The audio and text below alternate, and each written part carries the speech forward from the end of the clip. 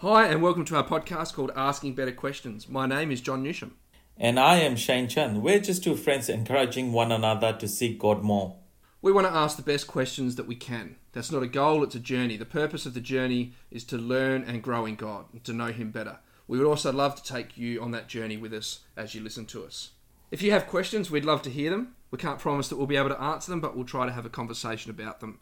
You can send them to us at askingbetterquestionspodcast@gmail.com. So, Pastor John, have you been reading a recent book recently that you'd like to share about? I've been reading the C.S. Lewis book called Mere Christianity, where he goes through, not from a scriptural point of view, but from a philosophical point of view, why he believes firstly in a God, but then also in the God of Christianity and in the claims of Jesus. And it's very philosophical and deep in the way it talks about things. And I remember reading it years and years ago, and just got it back out again recently and had another go at it. That's amazing. So what about yourself, Shane? Have you been reading anything recently? Yeah, so I've been reading a book on Azusa Street Revival. And yeah, in that book, it just, I haven't finished reading it at this stage, but it constantly blows my mind about everything that happened and how it all came together. And this revival and we are part of this Pentecostal movement that has been born out of this very revival. And it's just amazing to hear the stories of what went on there and just the hunger of people and how God moved in their time, in those days. And I'm just every time I read a chapter of that book or just even a little bit of that book, it just stirs up inside me this hunger that, man, I want to see it happen in my day. I want to see it happen right now.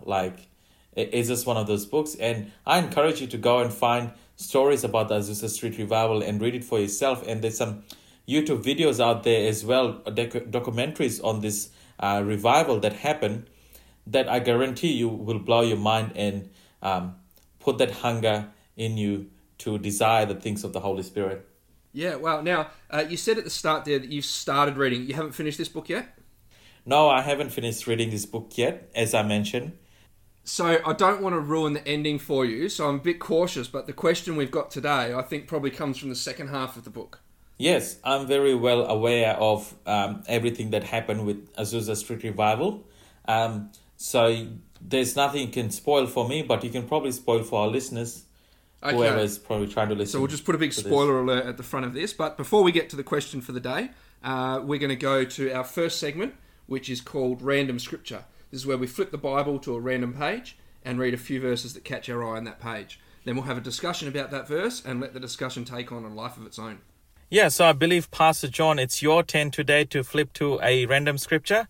Hopefully this time around you actually pick something that is great and not something that we can't even talk about. So today I'm going to deliberately flip close to the back of the book, and we'll see how we go with that. We have Revelation chapter 3, and we'll start at verse 14. To the angel of the church in Laodicea, write, these are the words of the Amen, the faithful and true witness, the ruler of God's creation. I know your deeds, that you are neither hot nor cold. I wish you were either one or the other. So because you are lukewarm, neither hot nor cold, I'm about to spit you out of my mouth. Wow, that's a very famous scripture. Yeah. And I believe I quote that a lot, actually.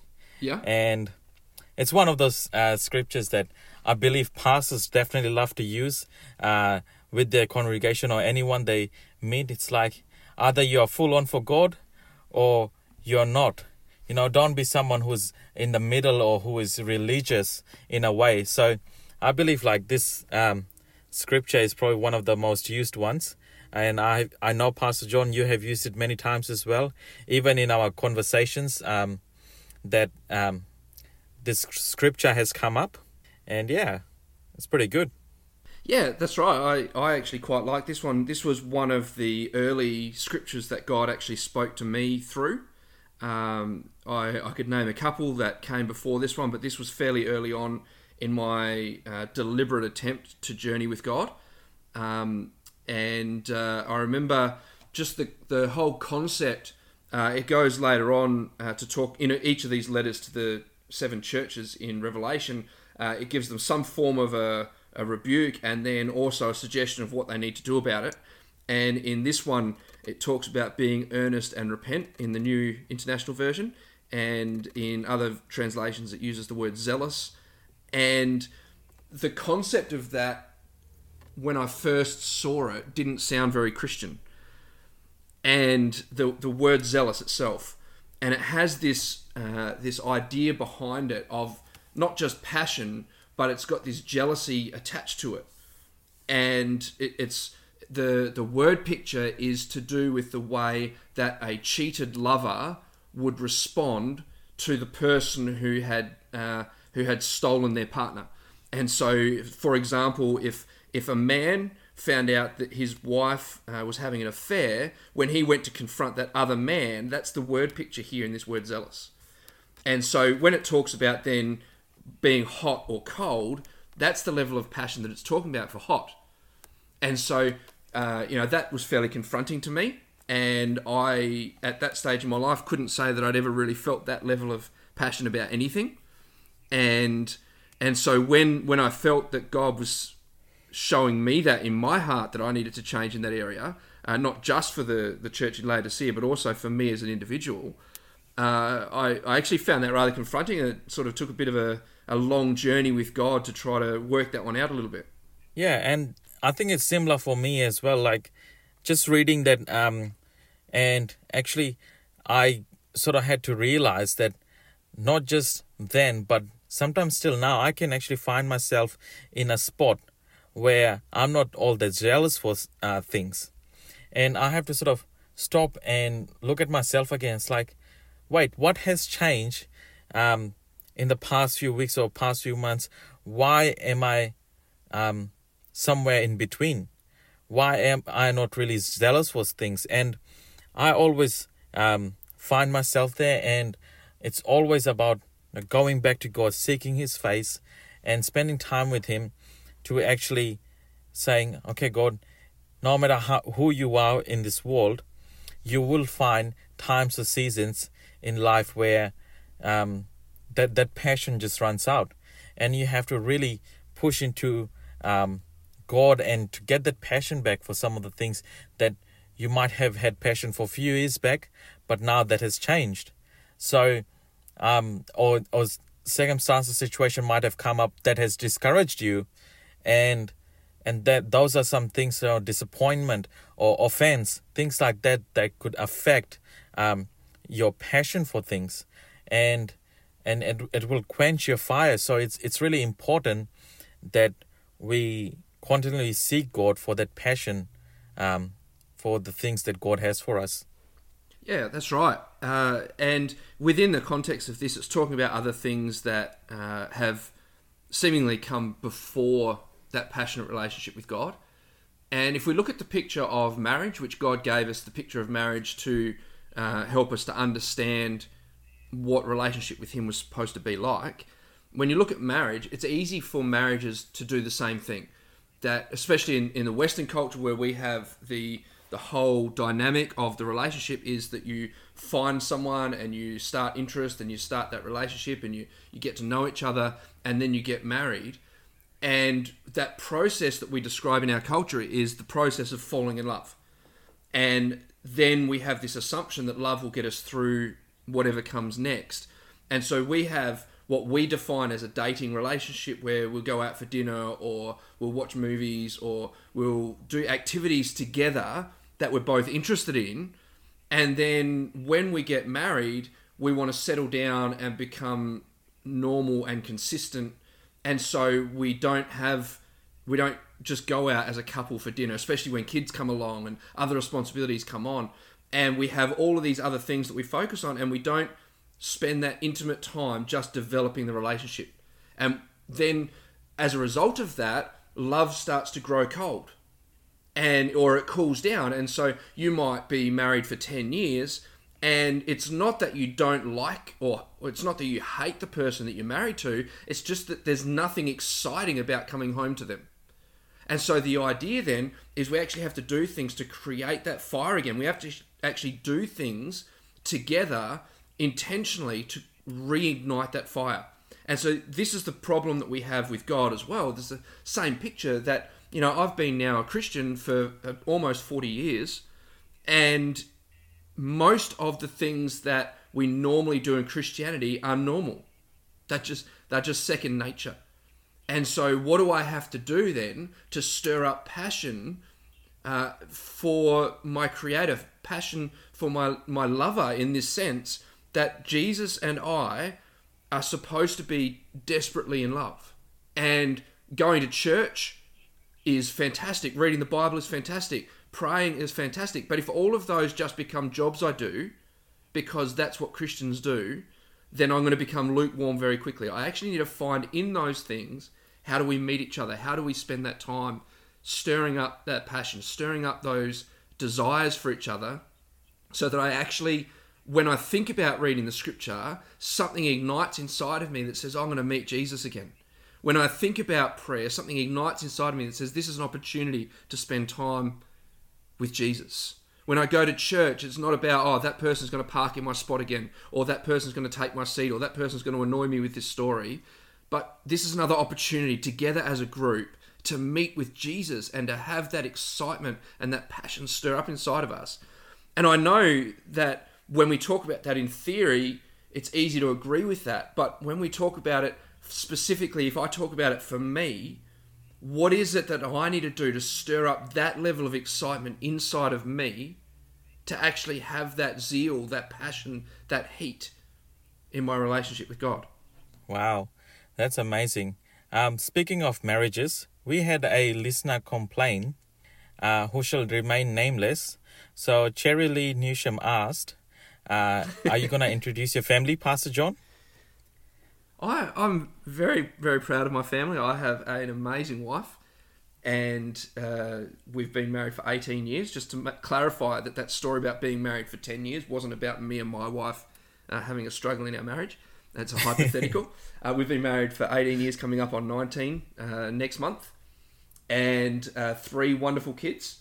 Have Azaria, Gabriel, and Grace, and they are fantastic kids. One of them just became a teenager last week.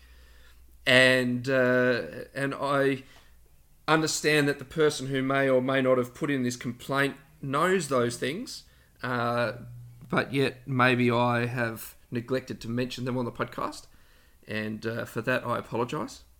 But nevertheless, they're fantastic. Oh, awesome job. So the question we have today, and I'm going to word it 2 different ways, because I think it's the same question essentially, but if we ask it using the 2 different phrases, we actually get quite a different view when we think about it. And so the first way I'm going to word the question is, can God use me? And the second way that I'm going to ask the question is, who can God use? So can God use that person? Can God use so-and-so? And I'm sure that if we allow the wording of that question to broaden even further, we can all think of times where we've asked that question, and whether God can use that particular person, whether he should or whether he shouldn't. And so how about we jump into it, Shane? Well, the simple answer is God can use everyone. Sorry for the spoiler alert. You can probably stop the podcast right here and now if you've got your answer.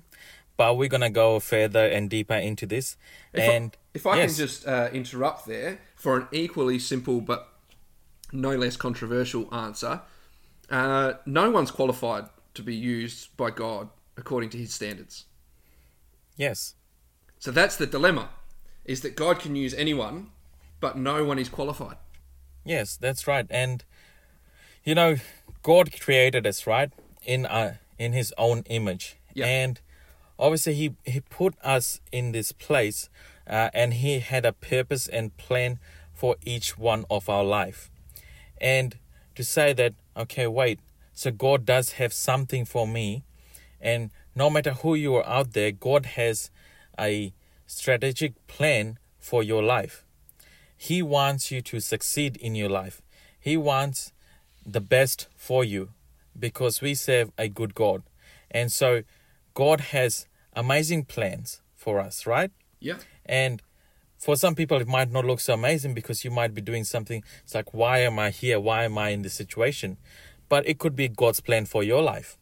So God does have a plan for your life.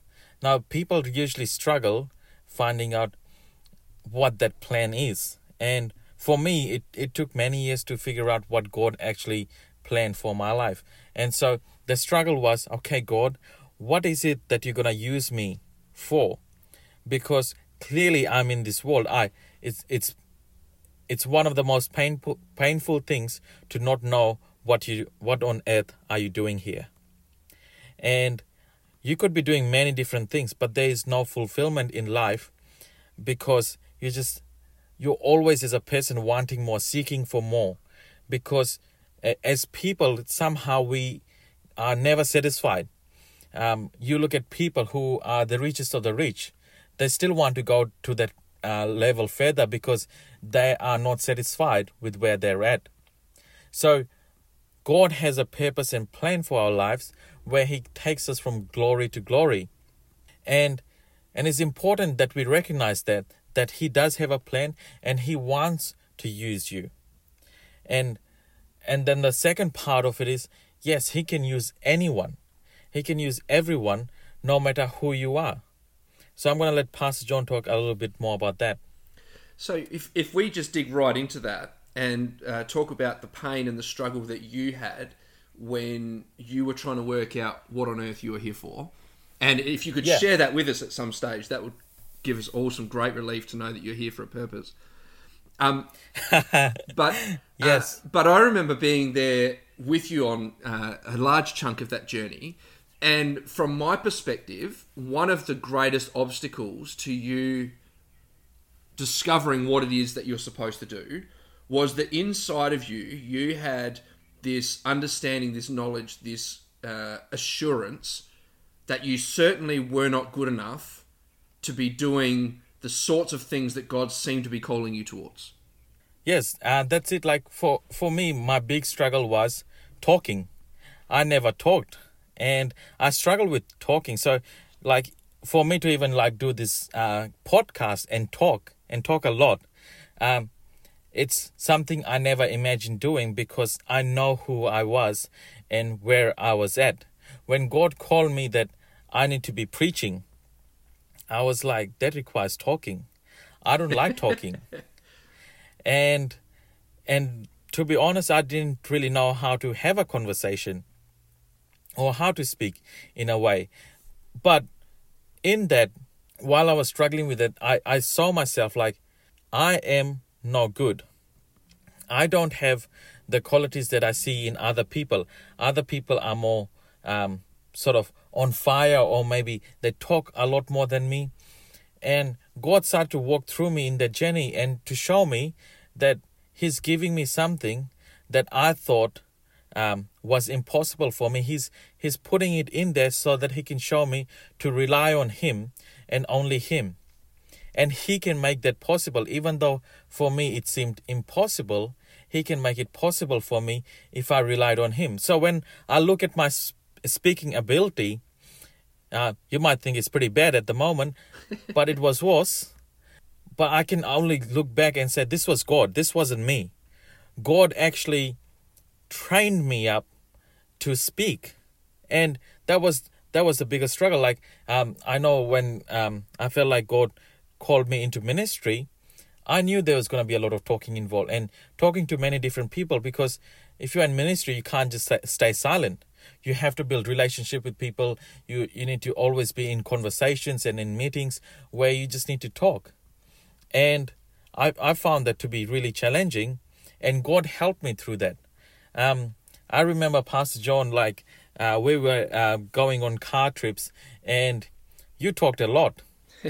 and if there's something you know about Pastor John, is that he talks a lot and he loves talking a lot. And so I was comfortable with him because I knew I can't even get a word in, and I don't want to get a word in. And so I didn't have a struggle. I was like, oh, this is amazing. I could be really good friends with this person because I don't have to talk to him at all. He just likes to talk. And I was a very good listener.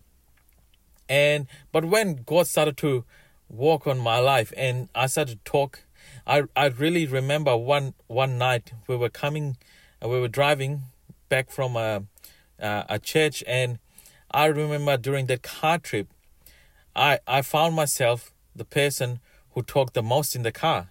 I don't know if you remember that, Pastor John. I don't remember that one specifically, but it's interesting because I actually went on a fairly similar journey myself. And so when I go back into my late teens, I was one of the quieter people. And if I did say something, it was from the back of the group to the person next to me quietly, and it was some sort of a joke. And that's really all I said. And God was starting to do a similar journey to what you've described in your life with me. And so when I came to pastor in that church that you were talking about, where we used to go for those long drives, and there was another guy who used to come with me on the trips, and he used to just ask a question, and he could get one or two, maybe 2.5 questions, and they were just such well-worded questions that I could talk for an hour and a half on that trip answering his questions. And then you sort of qualified into that same group, and you became one of the people that was asking those questions. And again, as you say, it was actually the fact that you didn't want to speak was actually one of the reasons why you asked such good questions. And you wanted to listen, and you wanted someone else to do the talking. I remember being in the car with one of your sister-in-laws, two of your wife and one of your sister-in-laws, and your wife was asking me questions. I don't think you were married yet at that stage. She was asking me questions on the way from one place to another, which was about an hour's trip. And your sister-in-law said at the end of the trip, "I can't believe you guys talked for that entire time. There wasn't one moment on that trip where you weren't talking." And when I was, half the age I am now, I was more than happy to sit there for an hour with, only a couple of words spoken, and certainly none of them being mine. I was quite happy. And God took me on a similar journey of actually saying, "I want you to be the one that speaks.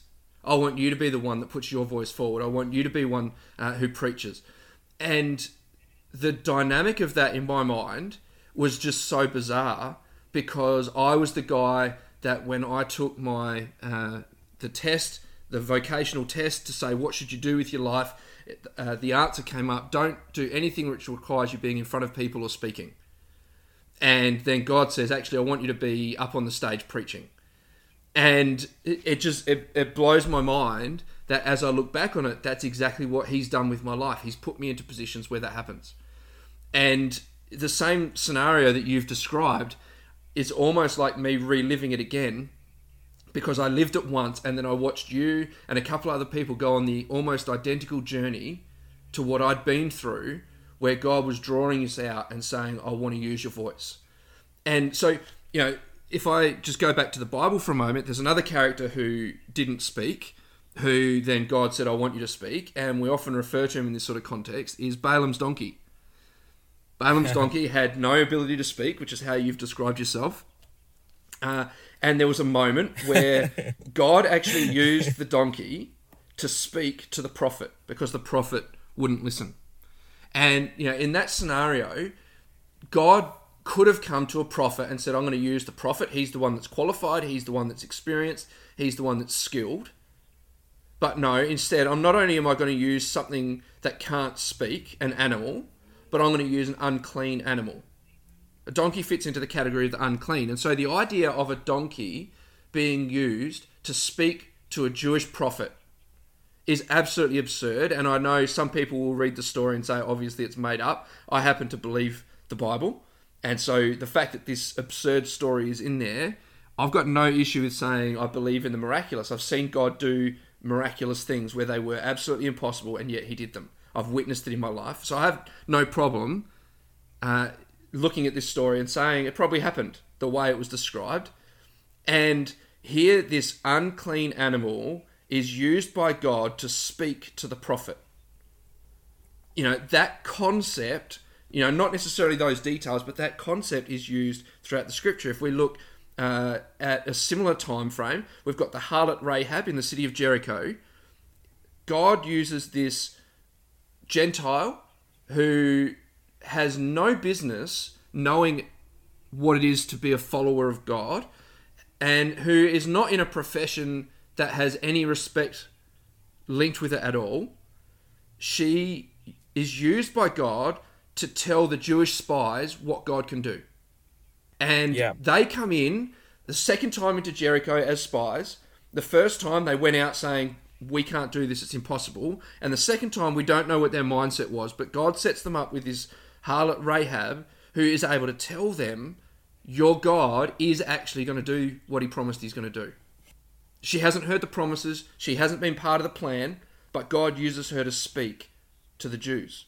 Another one is the pattern that God uses throughout the Old Testament of God choosing the second born, or different variations of that story, where it's clear from culture, and it seems to be in Scripture, that the firstborn has the blessing.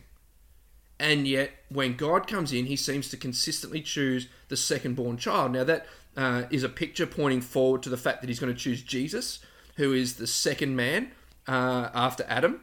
And so God rejected Adam and chose Jesus because Jesus was righteous. So there's that picture pointing forward. But regularly, God chose. So we look at Jacob, we look at Joseph, we look at a whole lot of people all the way through scriptures where God chooses the one that other people would have rejected. We go to David, who wasn't the firstborn child and wasn't the one who you should have chosen to be king.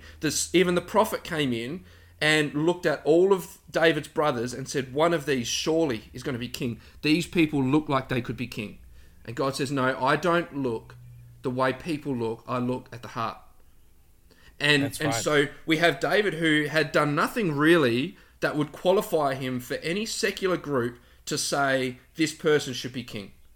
He was the least person out of the ones that should have been chosen, but yet God chose him. And so God has this pattern where he actually deliberately chooses the least qualified. Now, even if he does choose someone that is qualified, he often chooses them to do something where they're not qualified. And so you have the Apostle Paul, when he was Saul of Tarsus. He would have been the person that you would have chosen if you wanted to teach Judaism in that era. He's the person that you would have chosen to be the next up-and-coming leader to take on the Roman oppression of the Jews or anything like that. There's lots of things you would have chosen Saul of Tarsus to do. But one thing that you wouldn't have chosen him to do is to preach the gospel of Jesus Christ. You definitely would not have chosen him for that. And yet, what does God choose him for? That exact purpose. And so, yes, he was qualified, but not to do the job that God was asking him to do. So 1 Corinthians chapter 1, verse 27, it says, "But God chose what is foolish in the world to shame the wise. God chose what is weak in the world to shame the strong." It is exactly what you've been talking about, Pastor John, is God uses people, unexpected people that we might look over. It's the whole concept of when Jesus came into this world, there was nothing about him that looked like a king. Where he was born and his family situation and all those things just didn't add up to him looking like a king. And it comes back to the question, like, God can use everyone and anyone. And one of the, actually, let's look at the time now. I have been really looking into this, and one of the conversations that I've been having, and it's to do with the whole Black Lives Matter movement right now. Yep. And it started with this guy named George Floyd, right? Yeah. He was pinned down by the cops, and this whole uproar started because of this one event, right? And there's a lot of people that looked at George Floyd's life and said, like, why should we lifting this guy up? Because he was a criminal. He did some things that was really bad in his life. And that just made me think straight away. God dropped this thought into my heart, which was like, just look at the Bible. How many people in the Bible that I used that were criminals, that murdered people, that were terrorists, that stole, that lied, that gossiped, that they did all kinds of sin in their life, but I chose them. And it wasn't for what they have done, it's because what I have done. I have given my grace, which is sufficient for all. Yeah. And it doesn't see what that person might have done in their life, but I choose because they are still my children. No matter who they are in the world, they're still my children. And the love I have for them exceeds what your mind can comprehend. And I was just like, wow, God, thank you for that revelation, that sometimes I do need to come to a place and realize, wait, no matter who they are in this world, they're still a God's child, and He can use anyone. No matter who you see out in the street, you might think, oh man, how would God ever use this kind of person? Look at what they have done in their life. Look at where they are at. Yeah. Can God seriously use this person? And, seeing that George Floyd situation, that everyone probably around the world by now knows his name. Now, he himself, would he have ever thought that people around the world would know his name, and that they would start this big sort of protest and movement right now in a time like this? And it's probably something he could never comprehend. But I believe that God was showing me that God can use anyone, no matter who they are and what they have done, what their background is. And we see it time and time again. It's always the unexpected people that God uses and rises them up to, and like the Bible verse we read, is to make people think differently, that what you were thinking before wasn't what God actually thinks about. He used the foolish in the world to shame the wise, and the weak in the world to shame the strong. That's such a powerful thing that, when I looked at myself, I was like, I'm weak in these areas, I'm weak in that areas. I can't possibly be someone who can get up there. I saw other people around me, and I saw them as strong people around me, that they could do all this stuff. Why me? But then God chose to use me, and which I was really surprised by, and here I am. And I can look back and see, this wasn't me, this was God all along. And this is such a powerful thing. It doesn't matter who you are, where you come from, what you have done, none of those things matter. God can use you today. Are you willing to let Him use you?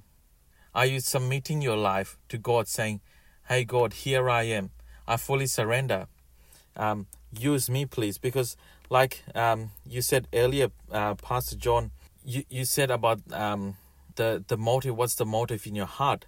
And that brings me to another verse, James chapter 4, verse 2-3. You desire, but you do not have, so you kill. You covet, but you cannot get what you want, so you quarrel and fight. You do not have because you do not ask God. When you ask, you do not receive because you ask with wrong motives, that you may spend what you get on your own pleasures. And that's something that really hit me, that when we are asking God to use us, what are the reasons? Why do we want? Sometimes you might say, hey God, make me an engineer, or hey God, please use me for ministry, I want to be an evangelist. What is the motive in your heart? Are they for your own pleasures, or they are genuinely for God's kingdom? And that's what we need to get right in our heart. Why are we doing what we're doing? Let's check our own selves and see, okay, God, if you want to use me, I need to get my heart right in this area about this. So in that, what you're saying, Shane, you've got sort of a contrast even in what you're saying, because what you're saying is right. God can use anyone. And you've quoted from Corinthians. There's other scriptures as well that talk about we have this treasure in earthen vessels, where it's clear that we are not worthy to carry the treasure, but we've got to make sure that it's the treasure that we're offering people. um, and all of that sort of thing. But also you sort of leaned into, but if you do want God to use you, these are some of the things that you need to get your heart right about this, and you need to have this attitude. And so that's actually where the whole contrast comes here, because as we've sort of talked about, God uses the least qualified often, but also God expects and requires perfection. And so if you look at 1st and 2nd Timothy and Titus, all three of those, where Paul gives a list of leadership qualifications to people who are pastoring churches, saying if people want to be leaders in your church, this is the standard that they need to live up to. And, we could go through that list. That's not actually the focus right now, but we could go through that list. And normally there's at least one or two things on that list that will challenge most people. And, the attitude of the heart, but also some external activities that you might be doing that might also disqualify you or make it difficult. And so then there's this contrast that to be qualified to be used by God and the standard that requires, we can actually point to some characters in the Bible who were rejected because they didn't live up to whatever standard it was that God wanted after they were already in leadership. And so we can look at Moses, who missed out on going into the promised land, missed out on leading the children of Israel into the promised land, because there was what seems to be a really small issue that most of us would never get the opportunity to fail that test because we're not ready for it.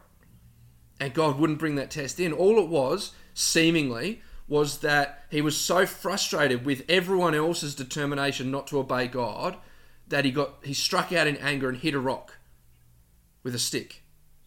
And that was the thing that seems to have cost him his opportunity to lead the children of Israel into the promised land. Now, if it came down to one moment of anger being enough to disqualify us from being used by God, most of us are out. I've got a slightly damaged toe still, some 15 years later, because my lawnmower wouldn't start, and there's a whole circus that went on following after that, but I eventually broke my toe. I've already said lovely things about my wife, so I won't tell that whole story.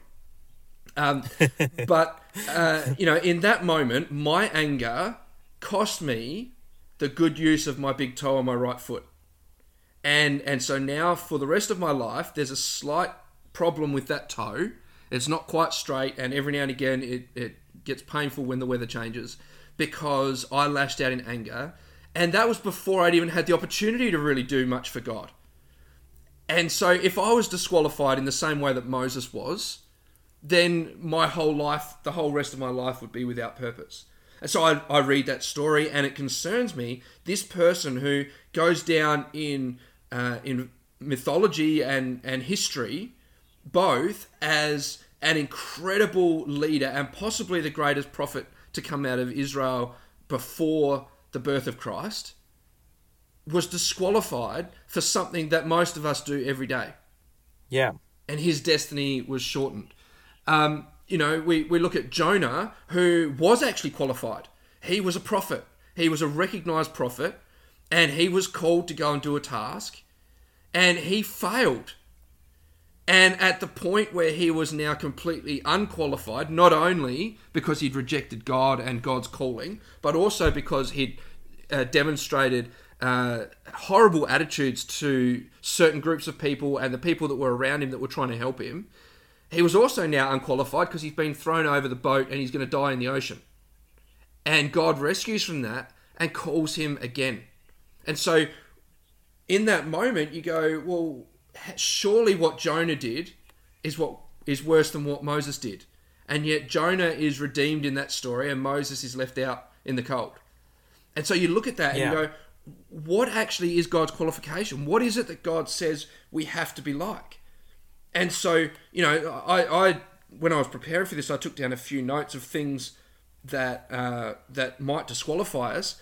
And I've written down pride and disobedience are two things that we don't generally talk about much in these days in church life, but they're some of the really big ones. And the other thing I wrote down, which it's interesting that we ended up in Revelation chapter 3 today. The other one that I've written down is being lukewarm, is something that actually ends up being a disqualification. that in that particular verse, he says, because you're lukewarm, I'm about to spit you out of my mouth. And these are people who have wealth, and they have health, and they have prosperity, and they have influence. And yet God says, none of that matters. You're lukewarm, you're out. And so you look at that, and then you look at some of the things that God looks for when he's looking for a servant, when he's looking for someone who can do his will. And it's someone who's willing to stand in the gap on behalf of someone else. Someone who walks with integrity, someone who has humility, someone who has hunger, someone who's willing to sacrifice, someone who has compassion on other people, someone who's willing to serve, someone who has a dependence on God and a belief in both God and people. And, the whole concept that when you look at those sort of qualifications, you look at the fruit of the Spirit, you look at all of the different instructions that the Bible gives us, the standards, the law, that it says this is who you need to be holy just as God is holy. And you look at all of that and you go, no one can live up to that. And I think part of being used by God is actually recognizing no one can live up to that. And so you have Isaiah, in Isaiah chapter 6, he comes in and he has this apocalypse where he sees the throne room of God and he sees the train of God's robe filling the temple. And in all of that, he just suddenly realizes, as a prophet, I should not be here. I am unholy and this is going to kill me, being in God's presence. And then God sends the angel with the fire from the coal from the fire, and he touches Isaiah's lips, and all of a sudden in that instant, Isaiah becomes qualified to be God's mouthpiece. Yeah. And I look at that and I think, how does someone go from being unqualified to being qualified? And we want it to be a training course, and we should go, study the Bible. We think about going to Bible college or things like that, and they're things that should be done. They're good things. But when you read the scripture, the thing that qualifies people above anything else is God coming and saying, I choose you. And the thing that then disqualifies people after that is that at some point, after God's been using them, and after they've been on that journey of God increasing their skills and their understanding and their dependence on Him, and all of those things are making them more and more effective, is they then say, I'm good now, God, I can do this on my own. I don't need you anymore. So in my life, I have, known everything that Pastor John has just talked about, that I don't want to be a person that gets disqualified for something. I don't actually want to make a wrong move in life. Like, that's something that I strive for. I want to get things right. I'm one of those people who will wait on God until I know for sure this is God and there's the direction I want to go, because I don't want to be a person that gets, derailed or goes away from the purpose of God and actually not fulfill everything that God has for me. And I know I'm on like, I feel like I've walked this like on top of a cliff, almost like that. If I make one wrong move, I could just fall down. And I strive for that. I want to be the person that gets it right. And in striving for that, there's many times I have actually got it wrong. And yes, I strive for perfection, but then there's times when I do make mistakes and I do get things wrong. And I found that God has this amazing grace for me. And in that time, I'm just like, thank you, God. Even though I have failed or I have went in a different direction that you wanted me to go, but I trusted you and you still are with me. It's not like you have left me because I have made a wrong turn. You're still with me. Sometimes even your pride gets in the way and you're like, oh, this is it. This is the answer to things. And that might also cost you in a lot of different things. And then you walk on self, because self is something that comes in all the time. It's easy to go, oh yeah, this is right. I can do this. This is more achievable. And that's something that, God, if you look at the Bible and if you look at all the Bible stories, God presents something to people that they go, oh wow. Yeah. This is something I never thought of. This is a way I can't think anyway. God wants to do something this crazy. Now then, as a human being, I have an expectation. I know, wait a minute, this doesn't line up. This will take a miracle for this to happen. So I do get a choice to either obey God in this or not. And as soon as I don't obey God, think, man, this is too impossible. This task ahead, it just doesn't make sense. It doesn't fit into the world that I live in.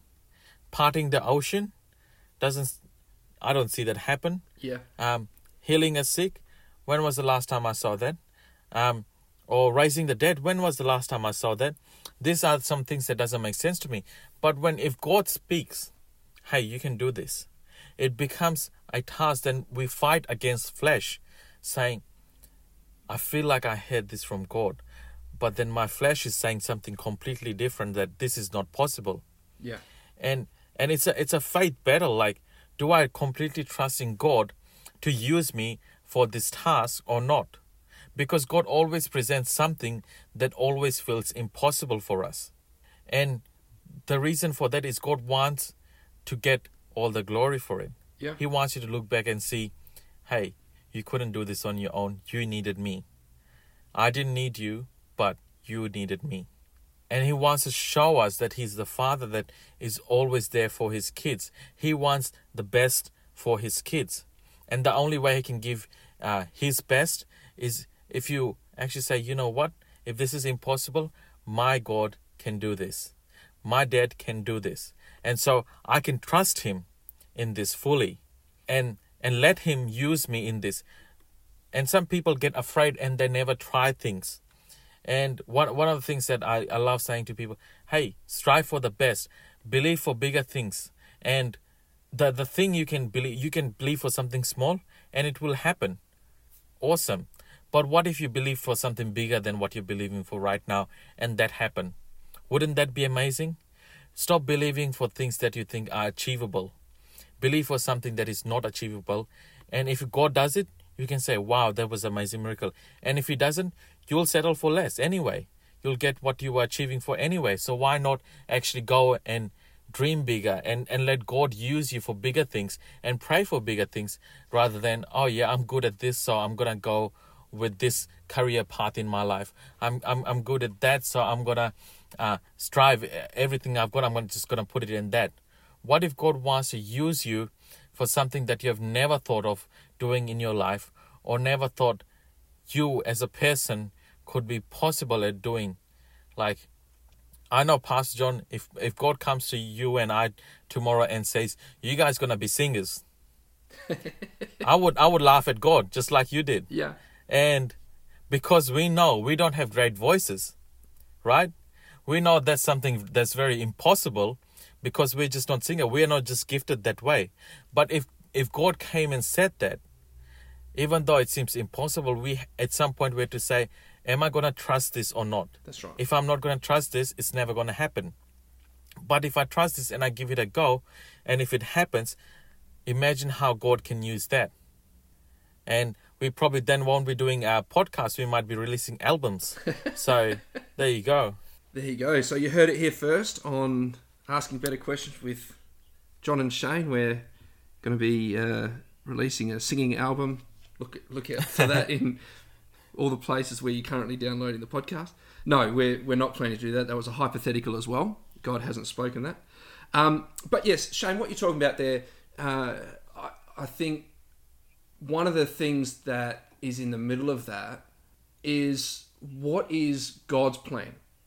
What is it that God's planning for me?